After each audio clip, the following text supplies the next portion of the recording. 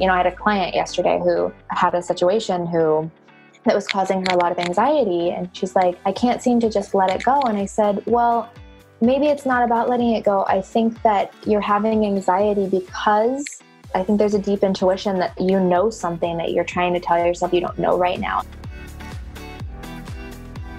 What's up, everyone? Welcome back to Mom Light, the podcast dedicated to helping you mamas feel your best in body, mind, and spirit.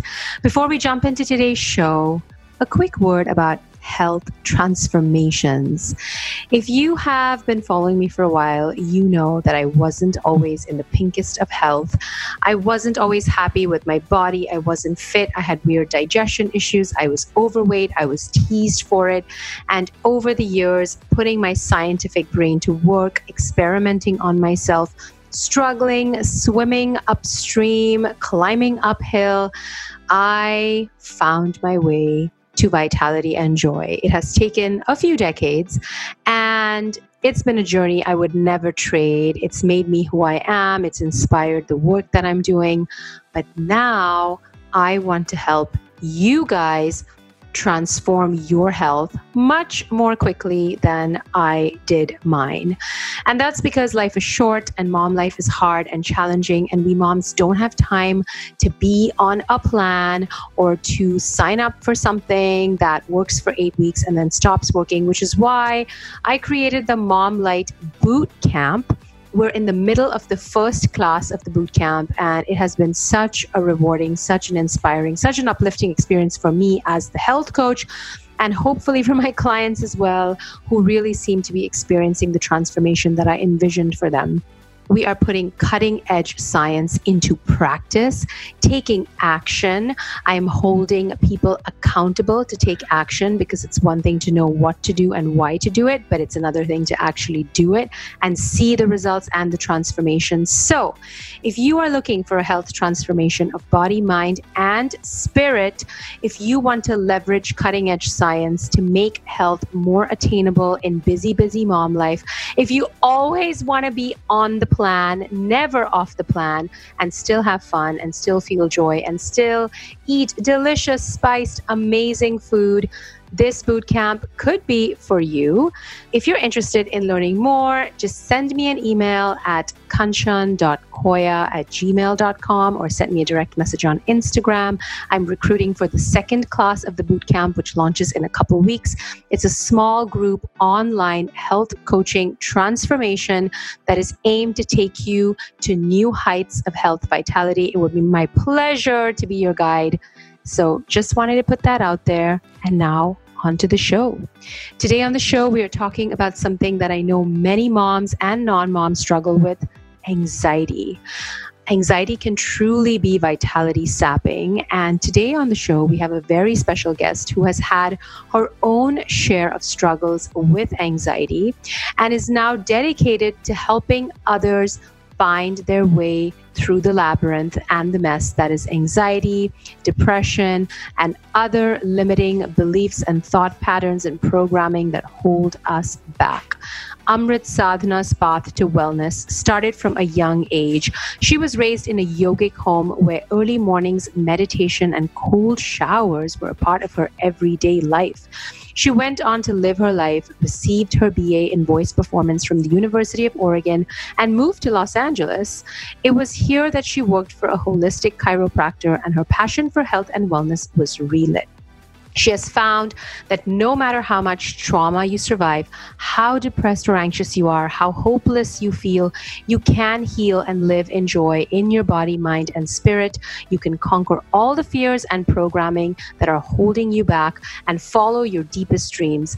It was her experience in changing her relationship with her own anxiety that inspired her to help others to do the same. She uses her lifelong experience with yoga and meditation and her deep knowledge of food and nutrition to give you a grounded base in which to work from. She's committed to a career in helping others heal, fall in love with themselves and live their absolute best life. Amrit Sadhana attended the Institute for Integrative Nutrition just like me, and here we are. She's going to be amazing on Mom Light. I can't wait to dive into this conversation. She is truly a passionate, compassionate, and supportive coach who is here to help you find peace and joy in your life. Amrit Sadhana, welcome to Mom Light. Hi, thank you. So great to have you on the show and so excited to chat about your life and your name, work and anxiety and so much amazing stuff. So yeah, let's start with the name. When I first, I think when I first got on the phone with you or on Zoom with you before we started the podcast, I asked you, how do you like to be called? And you said Amrit Sadhana. And I was like, oh, okay, I can say that. And I'm Indian. So tell us about Amrit Sadhana, because you're not from India.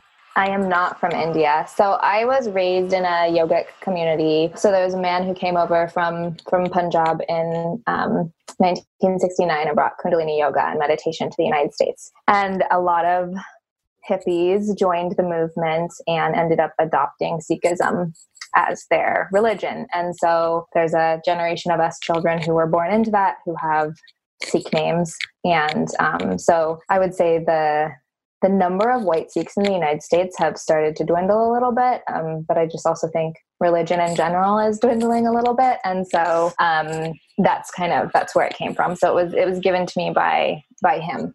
Amazing. You know, I'm Sindhi, which is a community of Indians from the Sindh province, which is in Pakistan. So everyone's always a little bit confused, like where we Sindhis come from. But I mean, I'm from India. My parents came over to India after partition, but we subscribe very much to parts of Sikhism. And, it's like I grew up with some of the Sikh scriptures. And so like, I love the music of Snatam Kaur. Yeah, she's actually a dear, dear friend of mine. I've known her since I was very young. Oh my gosh, her music is beautiful. If my listeners haven't listened. She's incredible. Elevated music. It is. Wow. So what a cool childhood. Tell me about your journey to wellness and how that whole childhood and experience in a yogic community influenced your path. Yeah, absolutely. I am super grateful for the consciousness that I was raised with, and wellness being a part of that. Like I don't have that story of like, I had some crazy illness that came out of nowhere and I found the wellness path. I kind of have been on it since I was very young. And so I was the weirdo in high school that got made fun of for meditating and doing yoga and being vegetarian and reading ingredients in food. And, that being said, life also happened and I've also had a lot of trauma. And so within that, I'm super grateful for having those tools that have given me the ability to continue on a healing path. And it was, it wasn't all good. There's some things of being raised in a religious community, especially as a young woman. There's lots of judgments put on us and our bodies. And, so there was that. And there's a lot of, when you're raised within like Sikhism is not real wide known in the United States unless you know somebody really, is kind of how it goes, even though it's the 5th largest religion in the world. So there's that. But then within that, the smaller community that we lived in some senses would have a very cult-like essence to it. And so there is some of that trauma as well that I've worked on healing. I'm super grateful. I connect with what works for me now, and I let go of the rest, and I just live my life. And I will say that having that realization and just taking steps to continue healing has been really profound, to be able to step outside and be like, you know what, that doesn't work for me, but this does. And it's okay for me to pick and choose. Yeah. Wow. So fascinating. So it sounds like you were able to be conscious sort of physical health and even mental health in some sense with meditation practice and a lot of the other practices that you just grew up with and were fortunate enough to be exposed to at a young age, but you still had your own journey through struggles of anxiety and other kind of trauma. And now you work with clients on anxiety and healing trauma. Mm-hmm. And so tell us a little bit about that practice, like when and how did you decide you were going to basically dedicate your work to this area. And would love to learn more about that. Yeah, I have struggled. So I have PTSD from my childhood, and I've struggled with anxiety and for probably most of my life. And I would say in college, it probably kind of came to a head. And then I had therapy, and I also used tools that I had to help me cope and help heal it. And then I would say about 3 years ago, I had some heavy stuff happen again that really triggered this PTSD in me. And again, I was given the opportunity to seek out tools that really helped me. And so I noticed that people started coming to me and asking me what I do for my anxiety, because I hear a lot that I have a very calm energy, which to me was really, I feel like I'm a mess all the time. Thanks for the compliment. Wow.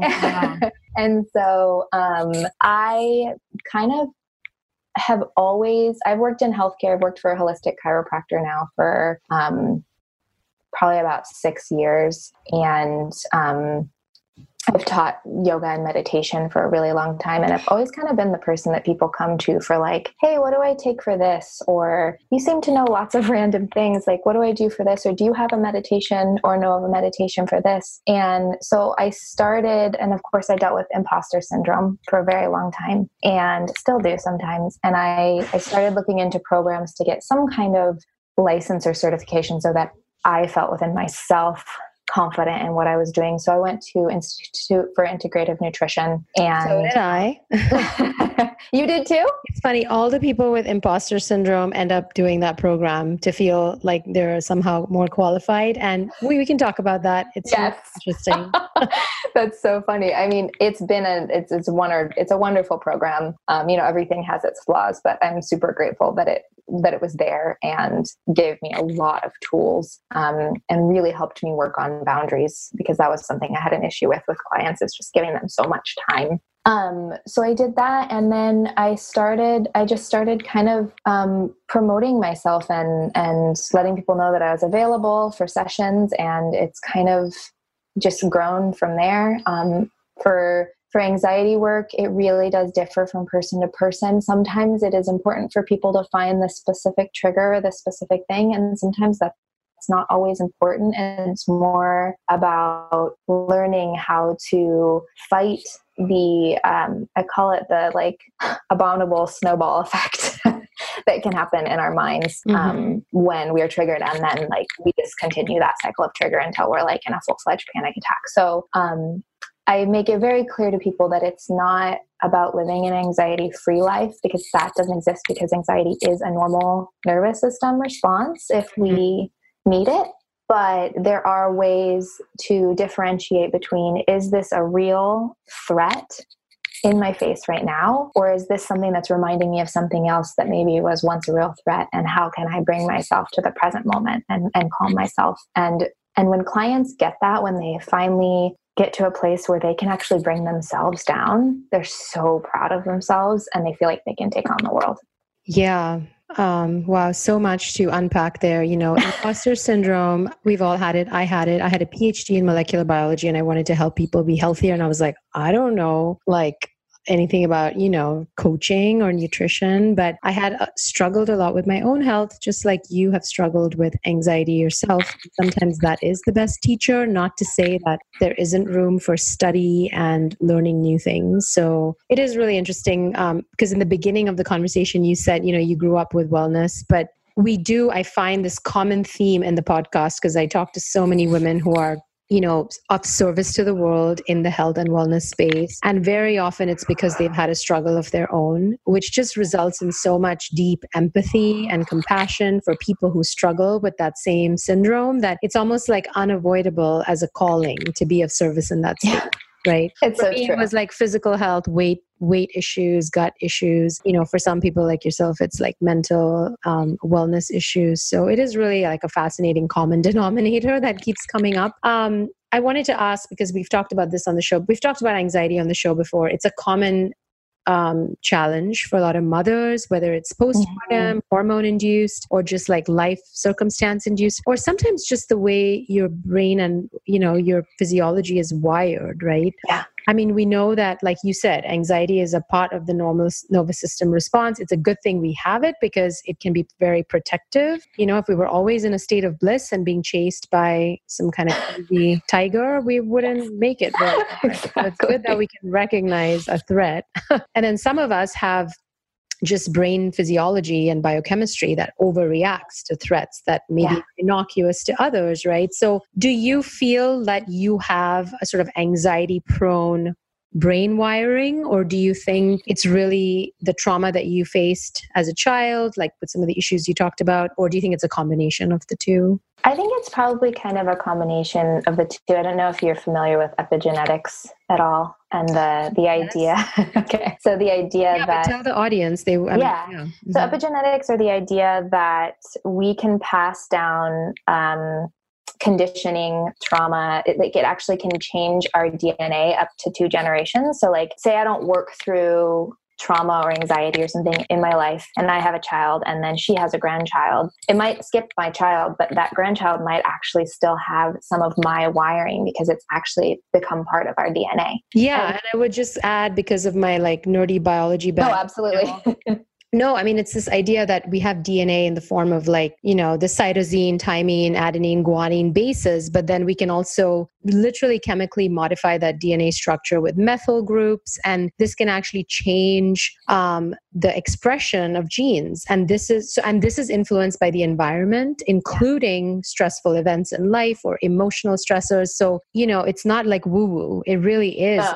Can be traced to serious biochemistry. So what you're talking about is this kind of epigenetic modification of your DNA that is influenced by stress, trauma, life circumstances, which can then get passed on. And so, that's a really interesting point that you bring up. Yeah. So both of my parents had very traumatic childhoods. And so, I think that there's that in there. And then I also had a very traumatic childhood. So I think that it was what I came in with it, and there was some wiring. And then I also think that children who suffer severe trauma in their developmental years, their brains get wired for trauma. I had a therapist tell me once that, she's like, how fast do you make a catastrophe out of something? And I'm like, oh, so you mean if I'm sitting in my living room and I feel the floor shake and then I think that the big tsunami's coming and we're all gonna die? And she's like, yeah, that. She said, you're used to going to worst case scenario because worst case scenario happened to you. And so you're trying to be one step ahead of that, and you're trying to prepare yourself for that. And you also have a way higher tolerance for discomfort in your life than people who haven't experienced that any type of trauma, or less, not as intensive trauma. Right.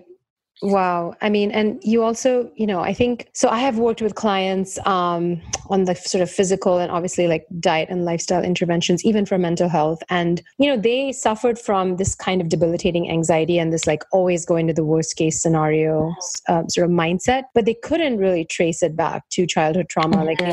Childhood was perfect. And so it again brings up this epigenetics point. Absolutely. Their childhood was perfect. I mean, whatever that means, but wasn't nobody's got perfect childhood. There's no obvious explanation for why they feel this deep, devastating, debilitating kind of chronic anxiety.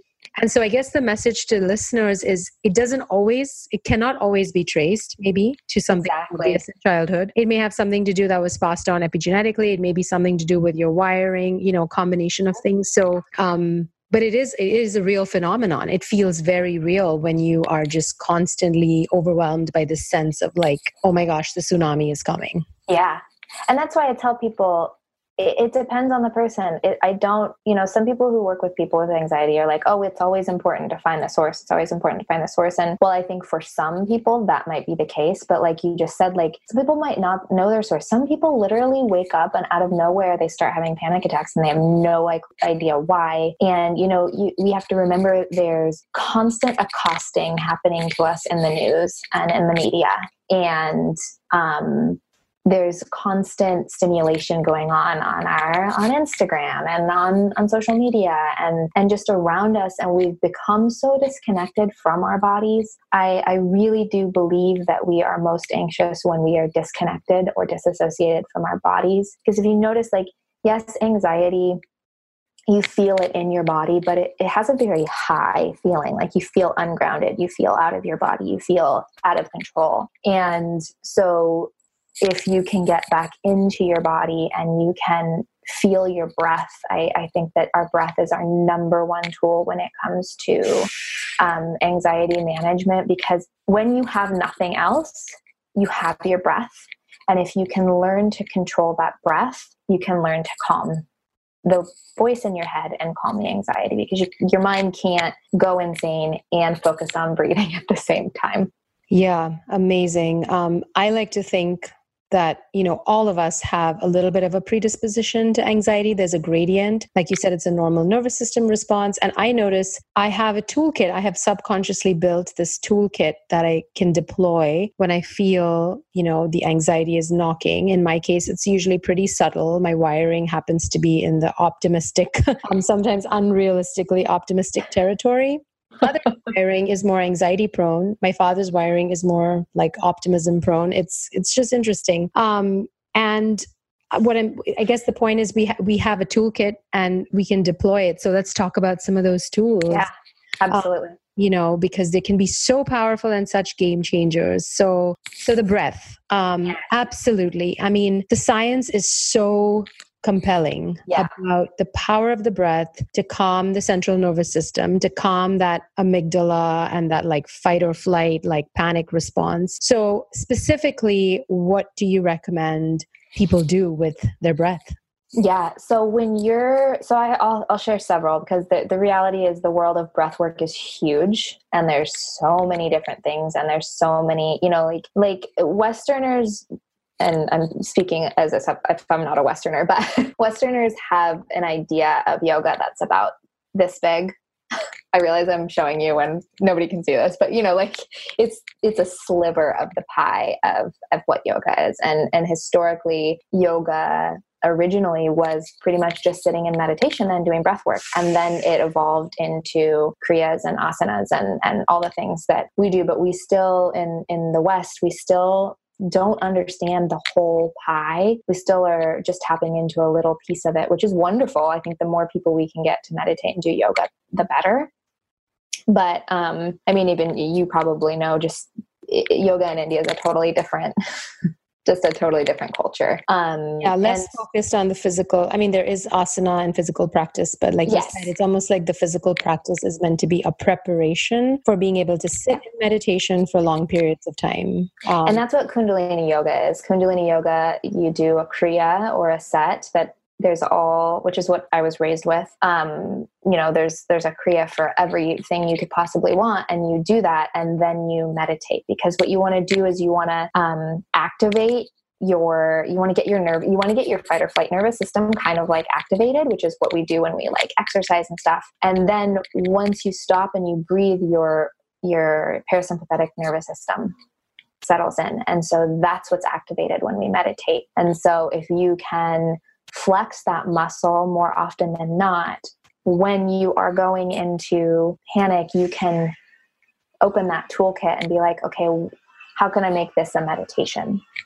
And so the very first thing I tell people is, say you're in a complete panic attack and you feel like you can't catch your breath. I always recommend breathing in and out through the nose, because it's more focused than through your breath, and through your mouth, it's very easy to hyperventilate. Through your nose, it's not as easy. And so I just tell people, inhale to 2, exhale to 2. When that feels comfortable, inhale to 3, exhale to 3. When you get there, 4, and keep going until you can get to 8, and you can inhale, hold for a moment at the top, exhale to 8. And that will start to calm everything down. That's just a very simple one when you're like in the craziness of it. When you start to feel anxiety coming on, one of my favorite breaths is an 8-stroke breath. And it's basically you inhale 8 strokes through your nose, which sounds like it's a...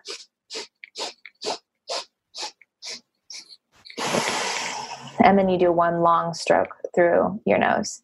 And that immediately puts you in your body, immediately connects you to your breath, and immediately de-stresses your mind and your body. And so I tell people, set a timer for 3 minutes and just do that breath for 3 minutes. And that can be really, really beneficial and connect you in. And it's one of those things where you can excuse yourself and go to the bathroom and do it wherever. And then left nostril breathing is extremely beneficial for when you are anxious, when you're feeling stressed, when when you want to relax. You just simply plug your right nostril and inhale. I like to say to the count of 4, 8 through your nose, hold at the top for a few seconds, and exhale through to the count of 8 through your left nostril. Nadi Shodhana is great. That balances. But if you're specifically wanting to do like calming anxiety breath, I say do just the left nostril breathing. Fascinating. Yeah, I've talked about Nadi Shodhana because I do it. The alternate nostril breathing, something I just learned in yoga. And the other one that I learned was the box breathing or square breathing,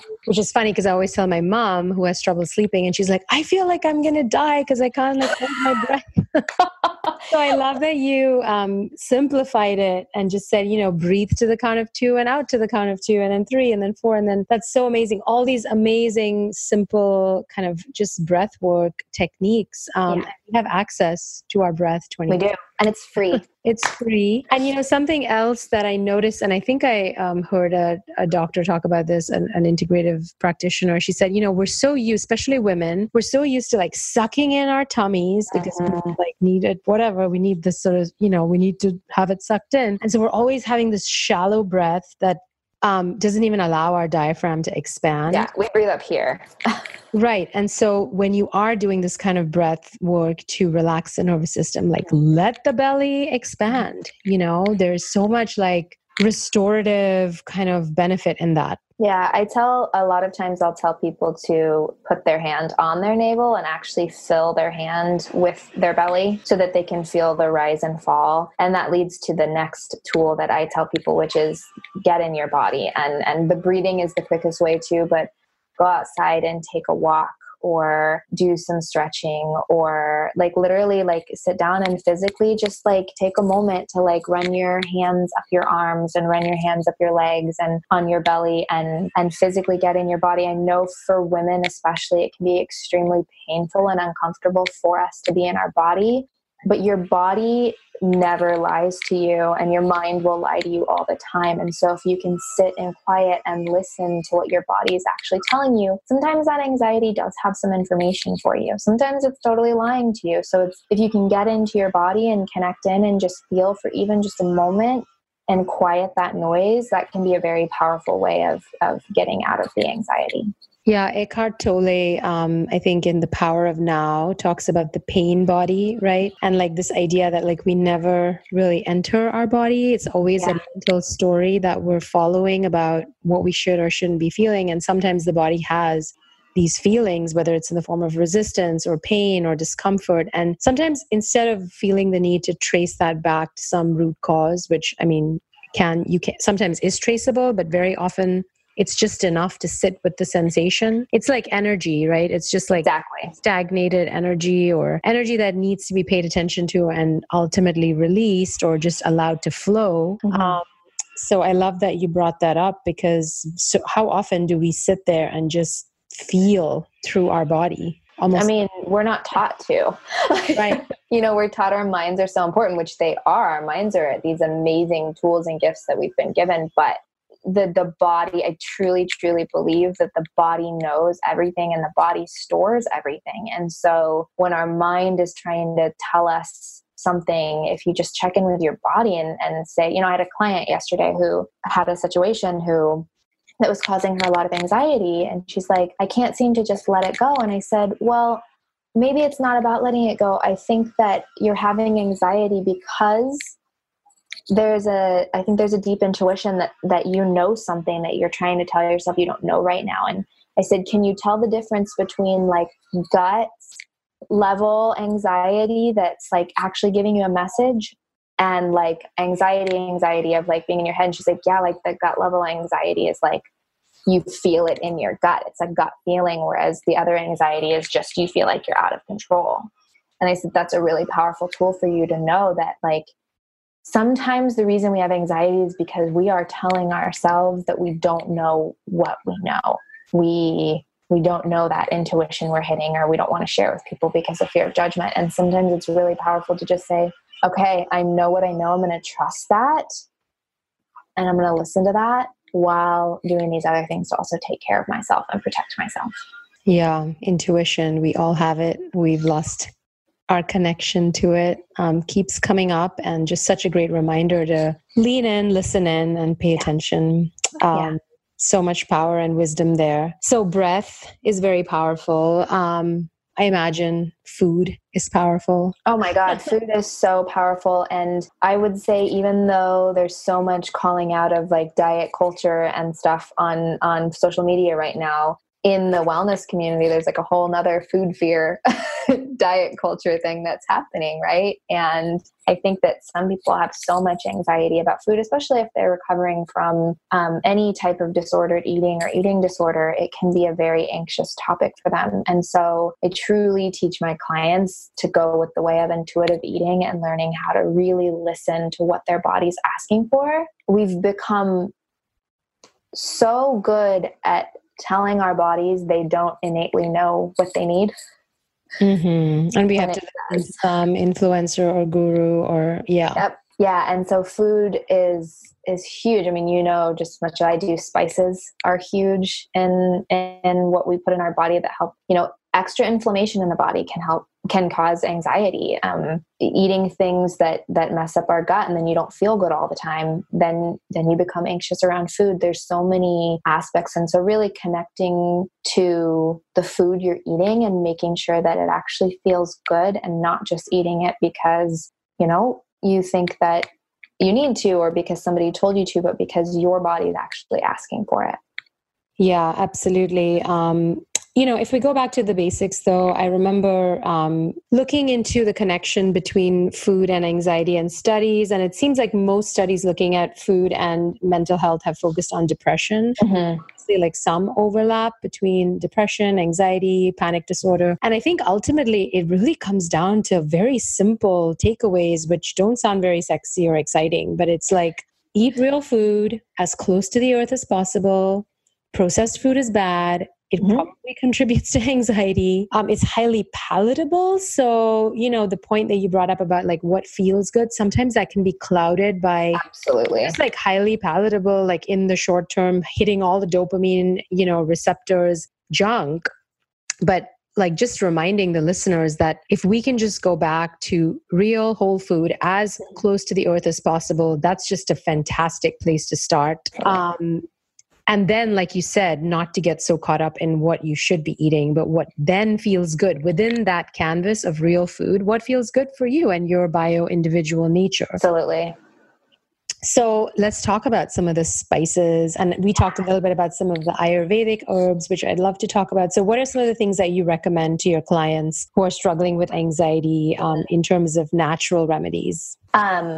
So ashwagandha is a beautifully powerful, wonderful Ayurvedic herb. It's probably one of the more popular ones besides Tulsi that like everybody's kind of like really aware of in the West now. It's like exploded. I literally get ashwagandha from every company in some sort of form. I'm like, I know. And you have to be careful because these things are coming out of India where there's a lot of heavy metals, and thank you for bringing that up. Yes. DHT sprayed on them. And, so I really do, people reach out to me and they're like, well, some of these herbs are pricey. And I say, I get that. And there are some companies that are really good, that are more affordable. Like Himalaya is a great company that's organic and they test everything, and that I feel like is affordable.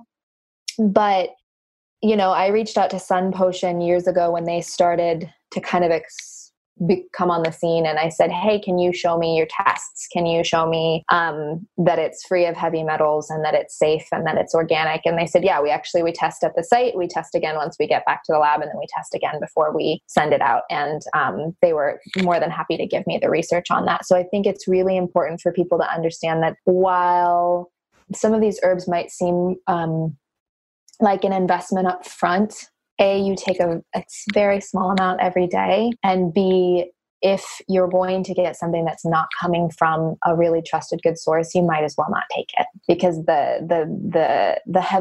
it's not worth heavy metal poisoning. Absolutely. Gosh, we've talked about heavy metals. I mean, cacao powder, which I love, is often laced with heavy metals, and many companies don't test or will just be very kind of, opaque about their process. So yes, ask the company and they should be willing to share results. And thank you for sharing those brands. I know both of them. Himalaya is very popular in India and it is. stuff and seems like really high quality. So let's talk about ashwagandha because it is like exploding and it's everywhere. It's in teas, it's in, I don't know, coffee. I saw it in something the other day and I was like, really? Do we need ashwagandha in that? I know. So it is. So it's an ancient Ayurvedic herb, right? Yes. Mm-hmm. And root. How do people think? So why is it so popular for anxiety? What is it thought to do? It has a calming effect on the nervous system. It helps to balance your hormones, which is another component of anxiety, specifically for women, which is why a lot of moms have postpartum anxiety because their hormones, people have no clue how many hormones are pumping through a new mom's body. Unless you're a new mom and you're like, I feel crazy right now. Unless you feel, yeah. Yes. Exactly. I mean, the list of benefits for ashwagandha, they can go on and on and on, but the term literally means smell of a horse. And it's believed in ancient Ayurveda to give you the strength and the vigor of a male horse. And so it's good for your libido. They used to mix it with milk and honey to help strengthen the uterine wall for women. Wow. So it's also one of the highest forms of bioavailable iron. So it is really great for women. The only contraindication that I've found in research is if you have hyperthyroidism. It can have kind of a overly stimulating effect on you rather than a calming effect, and can make you feel a little bit more insane. So that's the time when I would say to stay away from it. It's also not really supported in taking in pregnancy because there's just not a lot of research around it. But its power, I think it's really powerful. And I think that's probably why it's so popular, because people notice the effects of it pretty quickly from taking it. Yeah. That's a great one. And, I think there's a lot of research now coming out to corroborate some of these ancient claims, and like effects on cortisol and just the general stress response. So, and great point about how sometimes it doesn't work or it works in the opposite way. And I was telling you before we jumped on the call that my mom has been taking ashwagandha and finding that it's not calming her down and not letting her sleep at night. And she takes external thyroid medicine and her thyroid is elevated. So that's such an interesting point. So what would be some of the other kind of natural remedies that you have found are helpful for you and that you recommend to clients? Absolutely. Reishi is great. It's similar to ashwagandha in a lot of its properties. It is a functional mushroom. It's been used in Chinese medicine for a very long time. It's known as queen of the plants. It's kind of this superpower. It's one of the most anti-cancer mushrooms that's out there. It helps balance hormones. It helps with depression and anxiety. And, those two kind of sit right next to each other. We're depressed and the anxiety will get numbed, and then the depression lifts a little and then the anxiety goes crazy, and it kind of ends up going in a circle for a lot of people. And so reishi is a great one to add. You can get that in tincture or extract form. And now you can get like reishi hot chocolate, I think from Four Sigmatic. That one's really good. Yeah. Honestly, this is how powerful reishi is, and specifically Four Sigmatic. I will drink that at night sometimes, and every morning that I wake up after drinking that, I'm like, I had the best night's sleep last night. I'm going to try it because I have some. I sleep pretty well, but I mean, I'm willing to go deeper. And then CBD can be great. Again, be careful. I was just going to ask about CBD. Oh my gosh. I'm going to say something funny about CBD. I consider myself, I think, pretty sensitive. Like I'm a pretty sensitive person. When things work or don't work, I can feel them pretty quickly. Like whether it's spices, herbs, food, whatever. I'm quite in tune with my body, thankfully now. CBD for me is like massively effective. I mean, it's so same.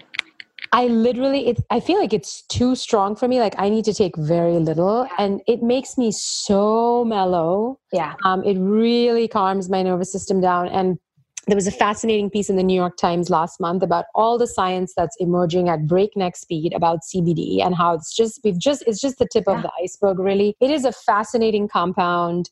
We're just going to see a lot more emerging about I heard that ask and you brought it up. So Bud Light is coming out of the CBD beer. So, I mean, if we're at that point. Wow. I was at a CBD event last night. I had a CBD infused cocktail and I was like, this is very relaxing. So yeah, tell us about CBD and like, have you found it effective? Do your clients find it effective? And how best do you suggest people sort of play with it? I find it very effective. I have found sourcing matters. Finding a company that works for you matters. I have a specific company that I like called Prehemptive. And the reason I love them is because their carrier oil is actually organic hemp seed oil. So it's kind of like giving you that little extra push from the hemp seed. A lot of times MCT oil can have a negative effect on people's guts, and that's what's actually being used as a carrier in a lot of the CBD oils. So if you've tried CBD and it hurts your stomach, I would recommend finding a different brand that maybe uses a different carrier oil. But yeah, I find it very effective. My clients find it very effective. A lot of clients who are moms who just feel like they're going insane with anxiety during the day, they'll take it in the morning and they'll take it at night. And so this is typically like sublingual, like under the tongue. Yeah. Yeah.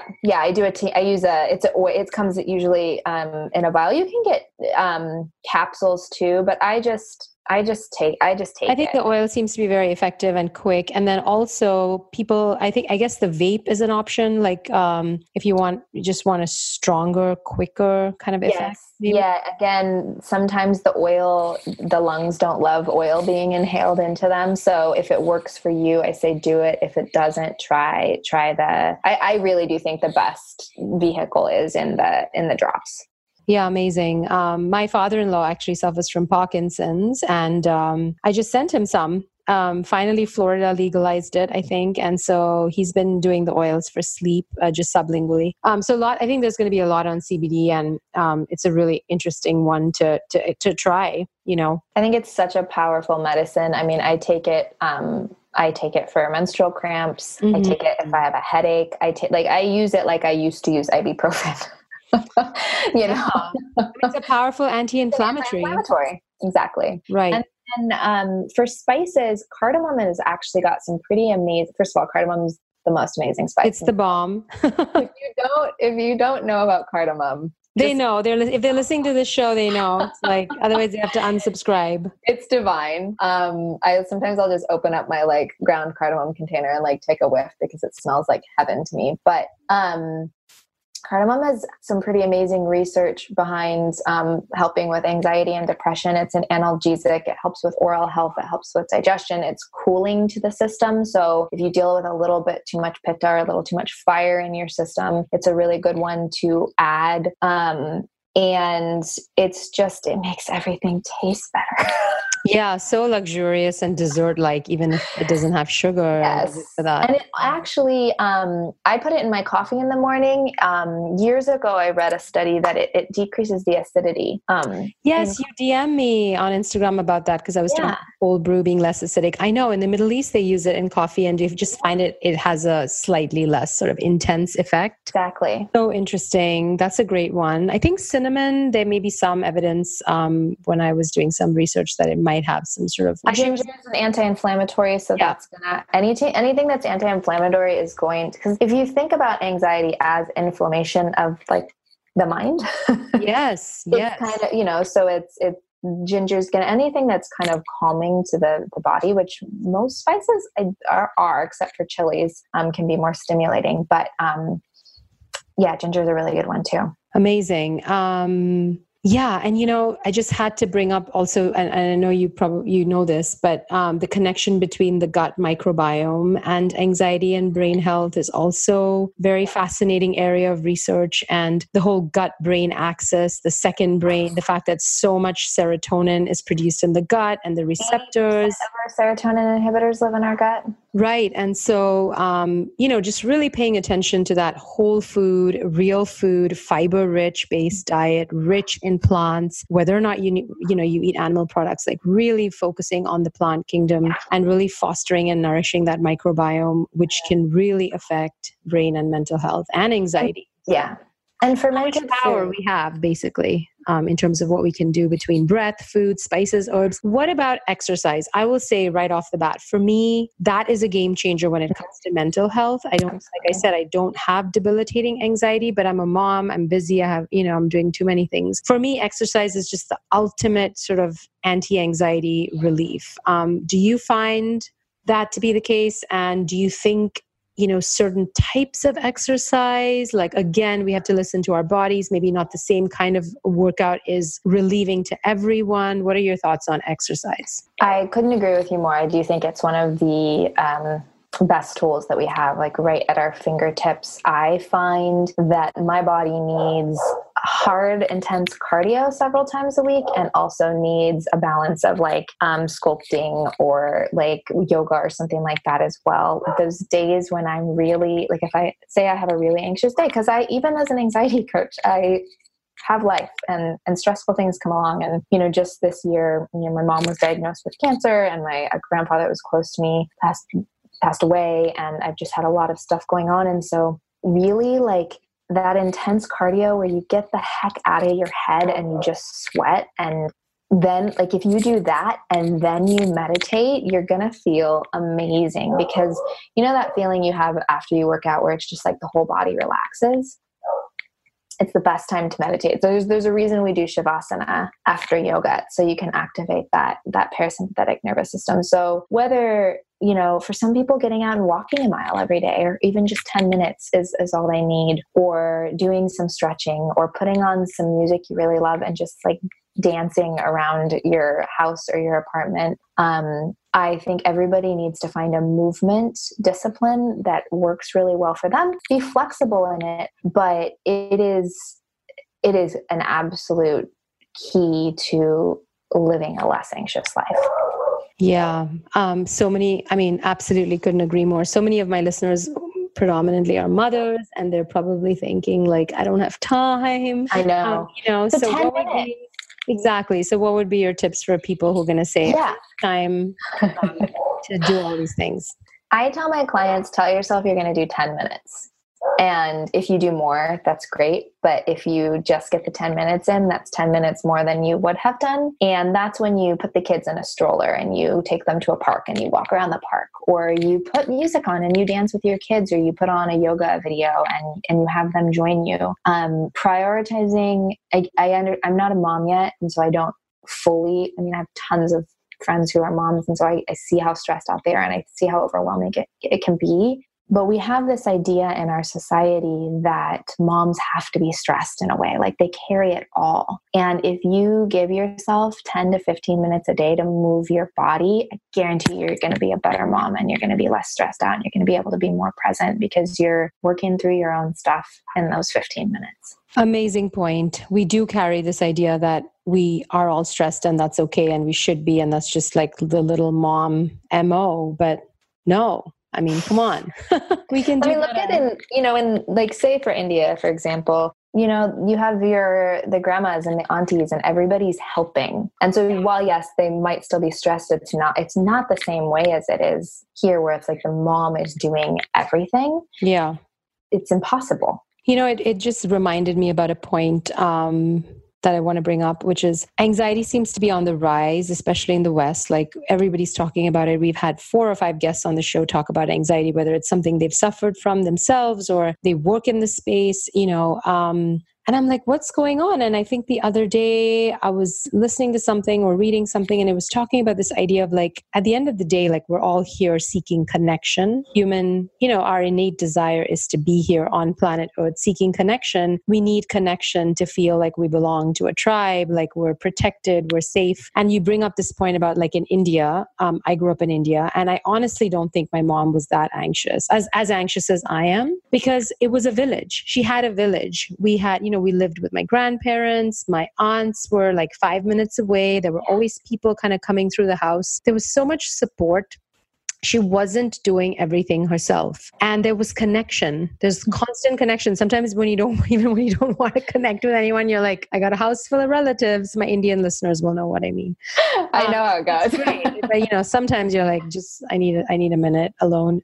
But yeah, I just feel like, that is such a real challenge in the West. I mean, I live here now. I'm in Brooklyn. I'm very social. I'm very outgoing. I have a lot of friends, but it's like work to foster connection. And it's so easy as moms or even non-moms to just get disconnected and feel like really alone Isolated. in a crowded city. And that's got to be contributing to the anxiety epidemic. I mean, you nailed it right there. Like we cannot survive alone. It is human existence to have connection and community. I mean, you hear about those people who move off by themselves and live in the middle of nowhere and have no human contact, and they die of, they don't even know what, like they'll just find them and they're not that old. You need people to support you. You need people to see you. You need to feel uplifted. You need to uplift others. It is an absolute need. And while I think that Instagram is this beautiful tool, I've met so many incredible real life friends on there now. It also gets us out of reality and it puts us into this tiny little box. And we no longer are like, I was talking about somebody about dating the other day. It's like the only way to meet people is on a dating app now, because you don't go to like community events and a friend's like, hey, I have this single friend and you want to meet. And that doesn't exist anymore. That this idea of community is kind of getting lost. And I think we need to fight that with everything we have, because I think that is the essence to us really like getting our culture back and getting, where everybody's against each other right now. And what we really need to do is turn into one another, and the world would like really be a better place. Yeah, absolutely. Isolation is the worst thing, especially when you're a new mom or a mom. Yes. And you have nobody to talk to about what's going on inside your head or what's going on in your life. And you feel like nobody understands it and you feel like you're going to be judged. That's why postpartum has become so huge, because these women don't feel like they have anybody to talk to. Yeah. So I think the actionable takeaway is, if you're a mom and you're feeling isolated, which is very common, especially if you're a new mom, young baby, go out there in the playground. Don't be afraid. Be bold. I've done it. Like, talk to a random mom, be like, do you want to have coffee? Go to a meetup group with moms. And yes, use technology to then have real life connection. Yeah. It's so important. It's so important. It's a game changer. Matthew Walker, who is a sleep expert and researcher, basically said loneliness is thought to be now a bigger killer in society than even the obesity epidemic. Being isolated and lonely is really, really bad for your health, not alone like for your happiness, Yeah, it's hard. It is just such an important point. Gosh, Amrit Sadhana, we have talked about so much. So I want to know just some of the practices that you have. You said in the beginning that like you don't think of anxiety-free life as a possibility because it's something you're always dealing with. So what are some of the key practices in addition to the ones that you talked about with like breath and food and spices? Connection. You have a really interesting morning routine. Tell us about that, and also just any other practices that really help keep you grounded and centered. So my morning practice. So in Sikhism, it's believed that your name is your destiny. So Amrit Sadhana means nectar of discipline, or nectar of spiritual discipline. No pressure. And so sadhana has been a practice since I was very young. Even all through high school, I'd get up an hour before I needed to and do an hour of meditation and yoga and then go to school. And honest to God, I think that's what saved my mental state in high school.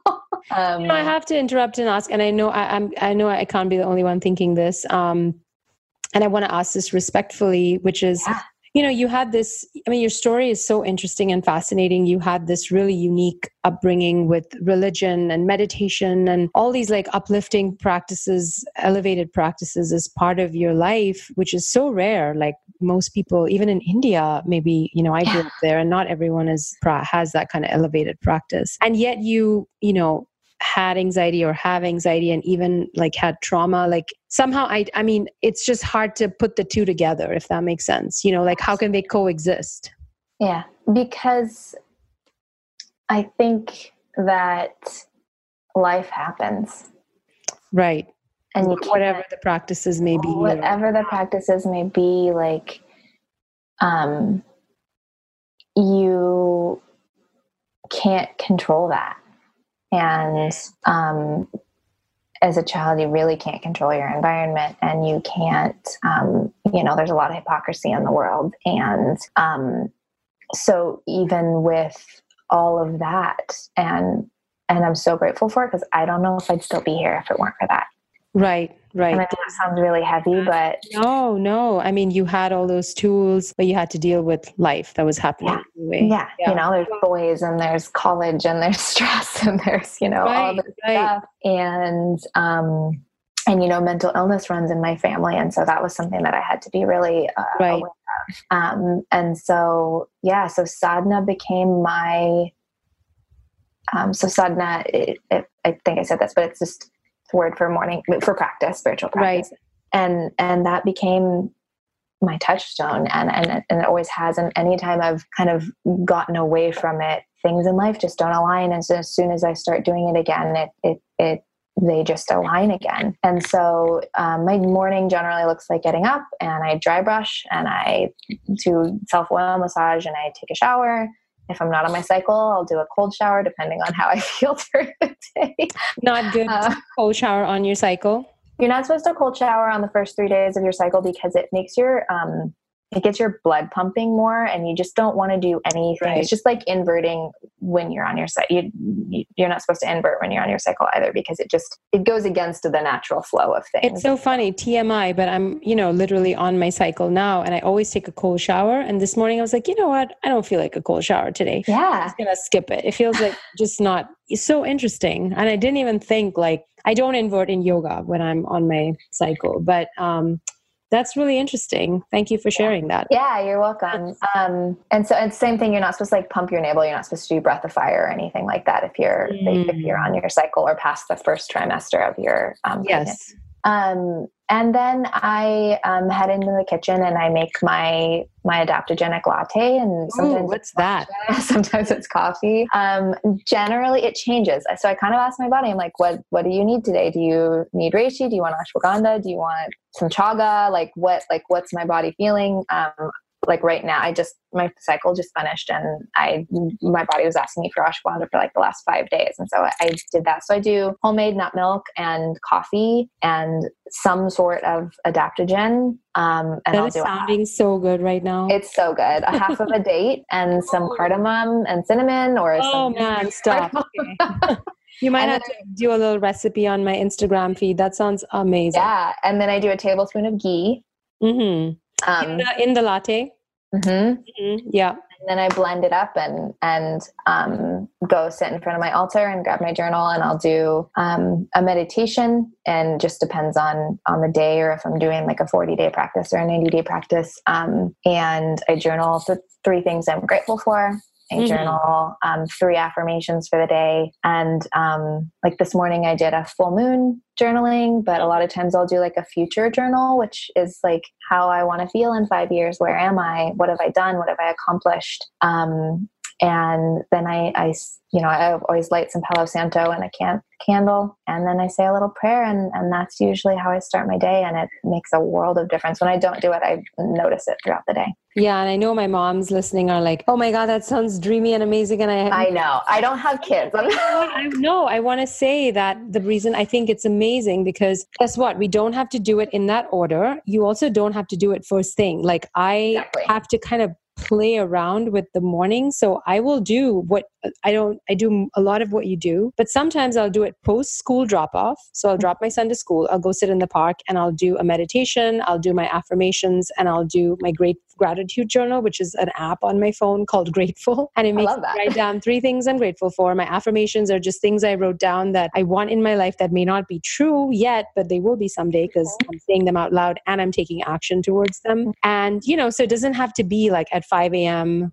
or like at 6, 7 a.m. when the kids are running around. Like it can just be at any point in the morning to sort of set the tone for the day. And it also doesn't have to be that long. No. And it's all about, really what it's all about is making a commitment to yourself and giving yourself even 10 minutes every day. So if you just like sit with your tea or your coffee and all you get is your eyes closed and you say 3 things you're grateful for, or you say a prayer or some mantras and that's it, that's the best place to start. Because it'll build, you'll notice, you'll be like, oh, well, I want to do a little more. I want a little more time. Like I want to, do this. And that's what works for me. So you have to find what works for you. Maybe going for a walk for 10 minutes and listening to some, like some mantra music is what your morning practice is. Or, like sitting with a book, like a spiritual book or, a self-help book or something like that and reading that for 10 minutes.